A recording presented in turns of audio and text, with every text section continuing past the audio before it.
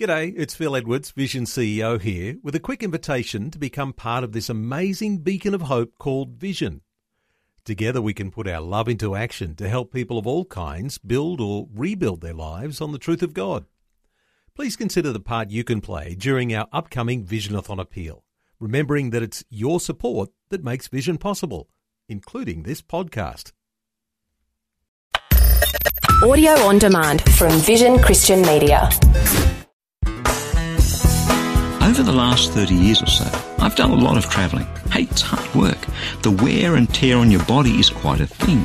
But it's even harder when you're not fit and well. And that's the very journey that Mary had, almost full term in her pregnancy, heading into that very first Christmas.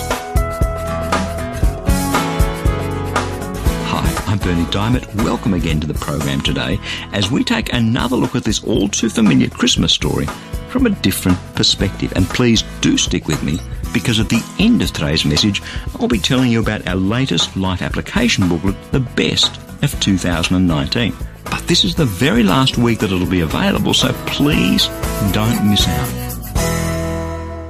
Now, I know that this is not going to come as any great surprise to you, but I have never been pregnant.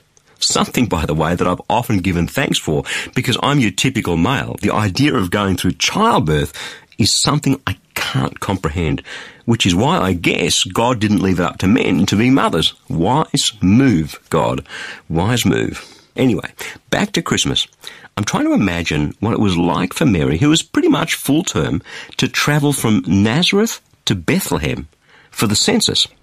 We don't think too much about it, because these days the drive from A to B would take 2 to 3 hours, I'm guessing. Maybe 4 if you took it slowly and you had a break for lunch along the way. You'd probably do it in a comfortable air-conditioned car, although even then, let's say a 3 to 4 hour car ride wouldn't be particularly the most delightful experience for a woman who was close to full term, will it now? But back then, it was a 1 to 2 week journey. Tradition has it, if you believe all the paintings and drawings, that Mary rode on the back of a donkey.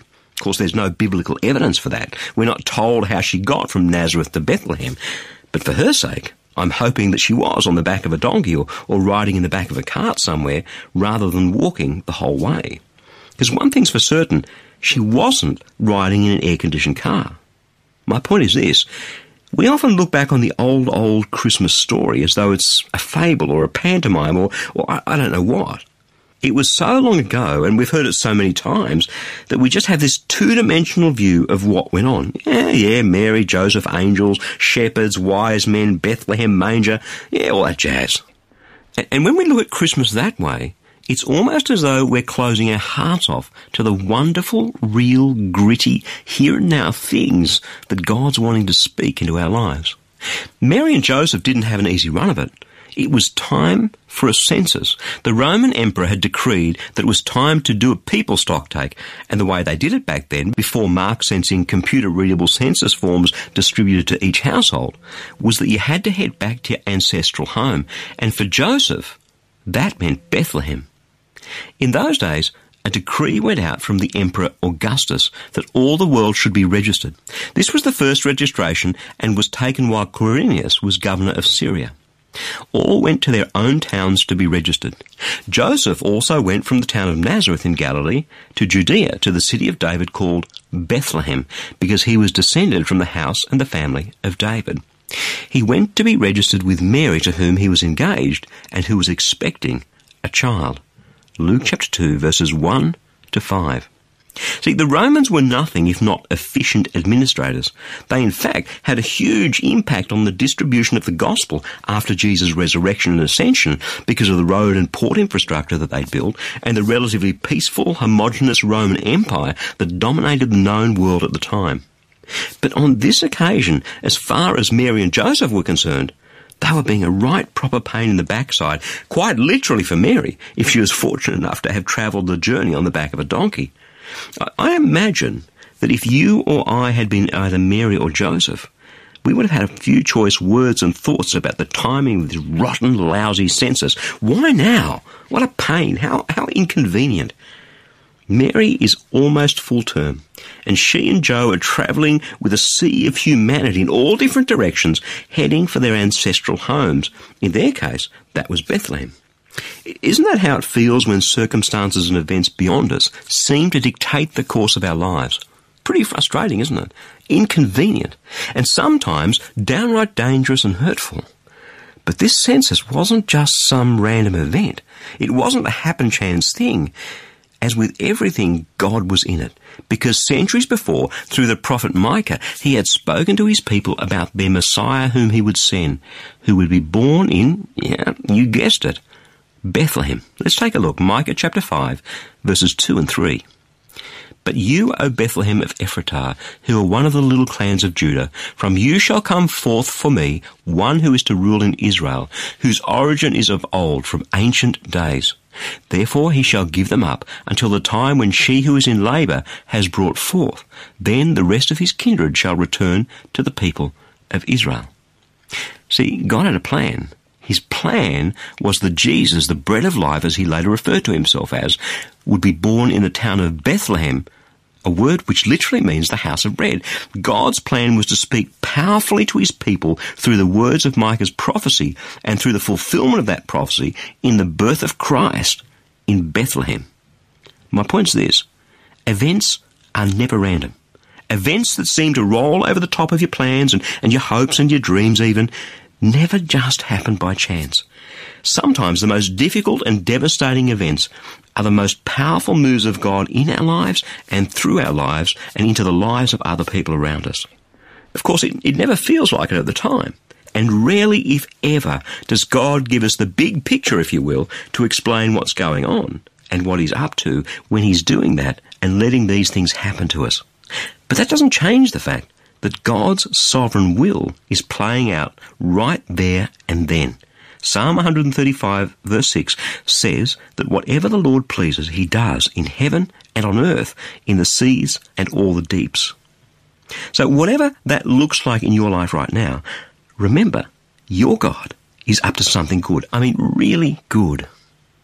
Just as he was with Mary and Joseph, even if they didn't have the full picture. I've called this series of messages leading up to Christmas, Old Story, New Twist. I did that for a reason, because I know that this Christmas story, far from being some distant archaic tale of which pantomimes are born, is a gritty, real story of the journey of the creator of the universe into the lives of men and women, into the lives of you and me. And when we look at that old story from his perspective, from the vantage point of heaven's balcony, if you will, when we allow God by his Spirit and through his word to guide us on that journey over the dusty trails that Mary and Joseph trod, we discover a God who is on that same dusty, difficult journey with you and me today. Peter the Apostle in 1 Peter chapter 5 and verse 7 said that we should cast all our anxieties on God because he cares for us. So whatever anxieties and discomforts and fears and disappointments you happen to be carrying around on your rocky road towards this Christmas, this God who is above all your circumstances, this God who is in all your circumstances, this God who sent you his Son to lighten your load, wants to take your burdens from you. So how about it? Is it time to hand all that stuff over to him and to get on the journey and head towards Christmas with joy and anticipation and excitement in your heart? Because Jesus came for you. He came to set you free. He came to bring you forgiveness and a future and a certain hope and an eternity with him. That's what he ushered in on that very first Christmas. And that, I reckon, is something definitely worth celebrating. Christmas.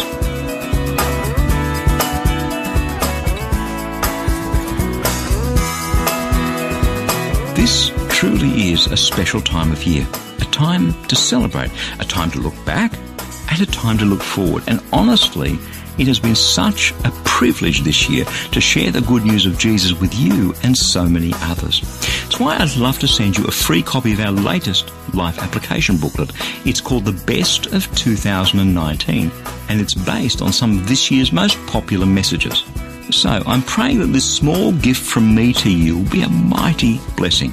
I'll be praying for you and everybody listening to this program that whatever you have going on in your life right now, your heart will be filled with joy as you celebrate the coming of our Saviour. Now, you can request your free copy of the best of 2019 right now. Either stop by at ChristianityWorks.com or give us a call toll-free on 1300 722 415 and we'll send your booklets straight out to you in the post. But this is the very last week that it'll be available, so please don't miss out. Again, that's ChristianityWorks.com or 1300 722 415. Hey, thank you so much for joining me today. I'm Bernie Diamond. I'll catch you again, same time tomorrow, with a different perspective.